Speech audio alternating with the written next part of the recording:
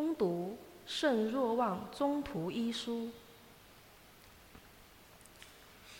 弟兄们，论到太初就存在的生命的圣言，这是我们亲耳听过、亲眼看过、瞻仰过，也亲手摸过的。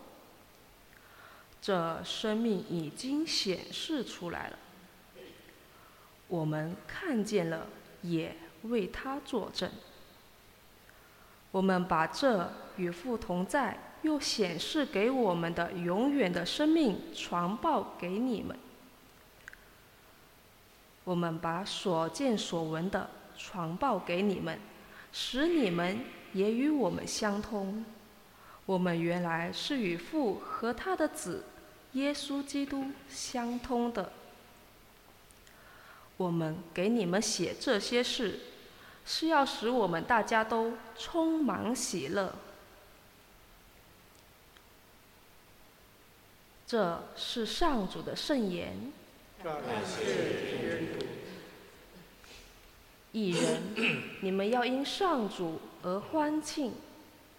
义人，你们要因上主而欢庆。上主为王，愿大地踊跃，所有岛屿都要一起欢乐。云彩和幽暗围绕在他的四周，正义与公道是他王国的基础。义人，你们要因上主而欢庆。面对上主普世的大主，群山都要融化，像蜡烛一般。苍天传报他的公道，万民看见他的荣耀。义人，你们要因上主而欢庆。光明已为义人升起，心地正直的人必将欢喜。义人，你们要因上主而欢庆，赞颂称扬他的圣名。义人，你们要因上主而欢庆。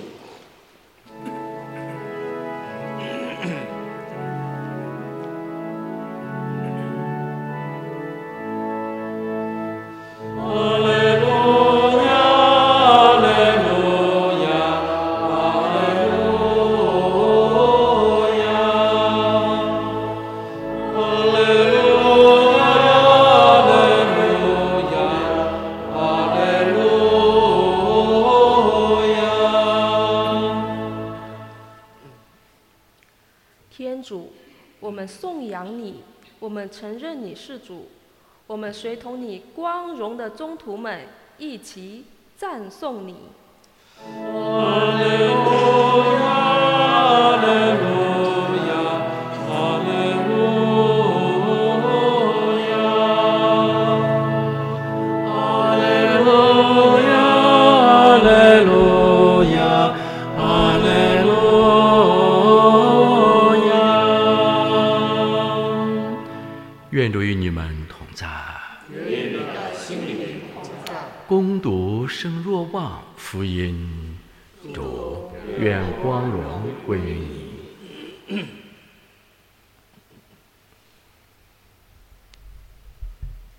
一周的第一天，玛利亚玛达勒纳跑去见西满波多禄和耶稣所爱的那个门徒，对他们说：有人从坟墓中把主搬走了，我们不知道他们把它放在哪里了。波多禄便和那个门徒出来，往坟墓那里去。两个人一起跑，但是那个门徒比波多禄跑得快，先来到了坟墓那里，俯身看见放在那里的链布，却没有进去。西满波多禄随后也到了，进了坟墓，看见链布放在那里，也看到耶稣头上的那块汗布，不同链布放在一起，而是另在一处卷着。那时，先到坟墓的那个门徒也进去了。他看见就相信了。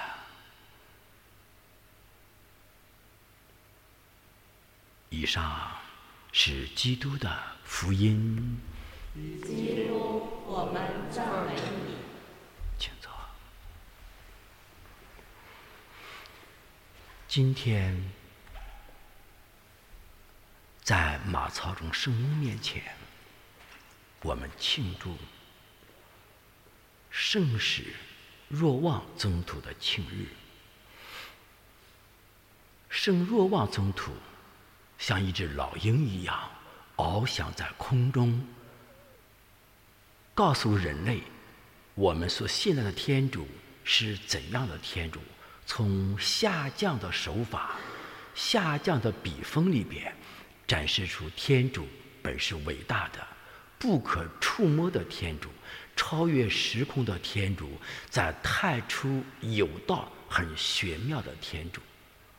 这样的好天主为了我们卑微的罪人而道成肉身，变成了血肉之人，降生在马槽里。这是若望宗徒他之所以高就在这里。他的爱凌驾诸天，他对耶稣基督的爱号称耶稣基督的爱徒，他的爱超越时空，超越人所理解的。所以在若望笔下的耶稣基督，他不说耶稣基督的诞生是这样的，没这样写过。你看今天若望一书读经一告诉我们，在起初就有道，道与天主同在，道就是天主。在若望福音里边也是这样说，起初已有圣言，圣言与天主同在，圣言就是天主，让我们感觉到天主是不可触摸的天主，与人距离非常遥远的天主。在他笔锋下边又写着，这样的好天主而变成肉身成为人，可见天主多么的爱着我们，深深的爱着我们。所以他今天福音的最后一句话就是说，若望看见坟墓空了，就相信耶稣基督复活了。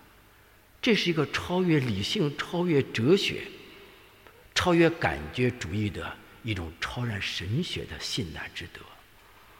那么我们问一问，今天我们庆祝若望宗徒的时刻里边，我们是否从圣体柜里边一个有形可见的圣体柜圣龛，可以相信天主在圣龛中的圣体圣事中吗？我们看到躺卧在马槽一个稚嫩的可触摸的圣婴，一个小雕像，我们是否相信耶稣基督的神性、人性、天主性、灵魂、肉身都隐藏在里边吗？所以这里我们看见了，我们相信什么？我们看见一个蔓面饼，我们要相信耶稣基督的身体在这里。我们看见一杯葡萄酒，要相信葡萄酒里面隐藏着基督的圣血。我们看到一个小小稚嫩的小圣婴雕像，我们相信耶稣基督他就在里边。这就是一种超然的信德，也告诉我们，今天教会特别庆祝若望宗徒的庆日的时候，让我们在所感觉的物质世界里面，看到耶稣基督天主所创造的物质世界美丽的大自然，而相信天主的伟大，相信天主无所不在，处处都在，相信天主的伟大的救恩，并相信天主借此有形可见的事物来昭示他的全能。这就是若望宗徒告诉我们的启示。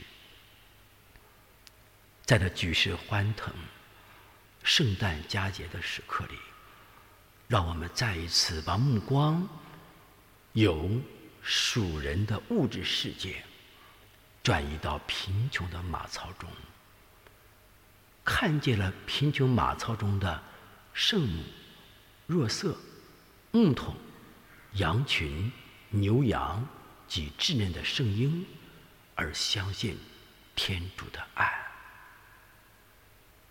圣若望为我等祈。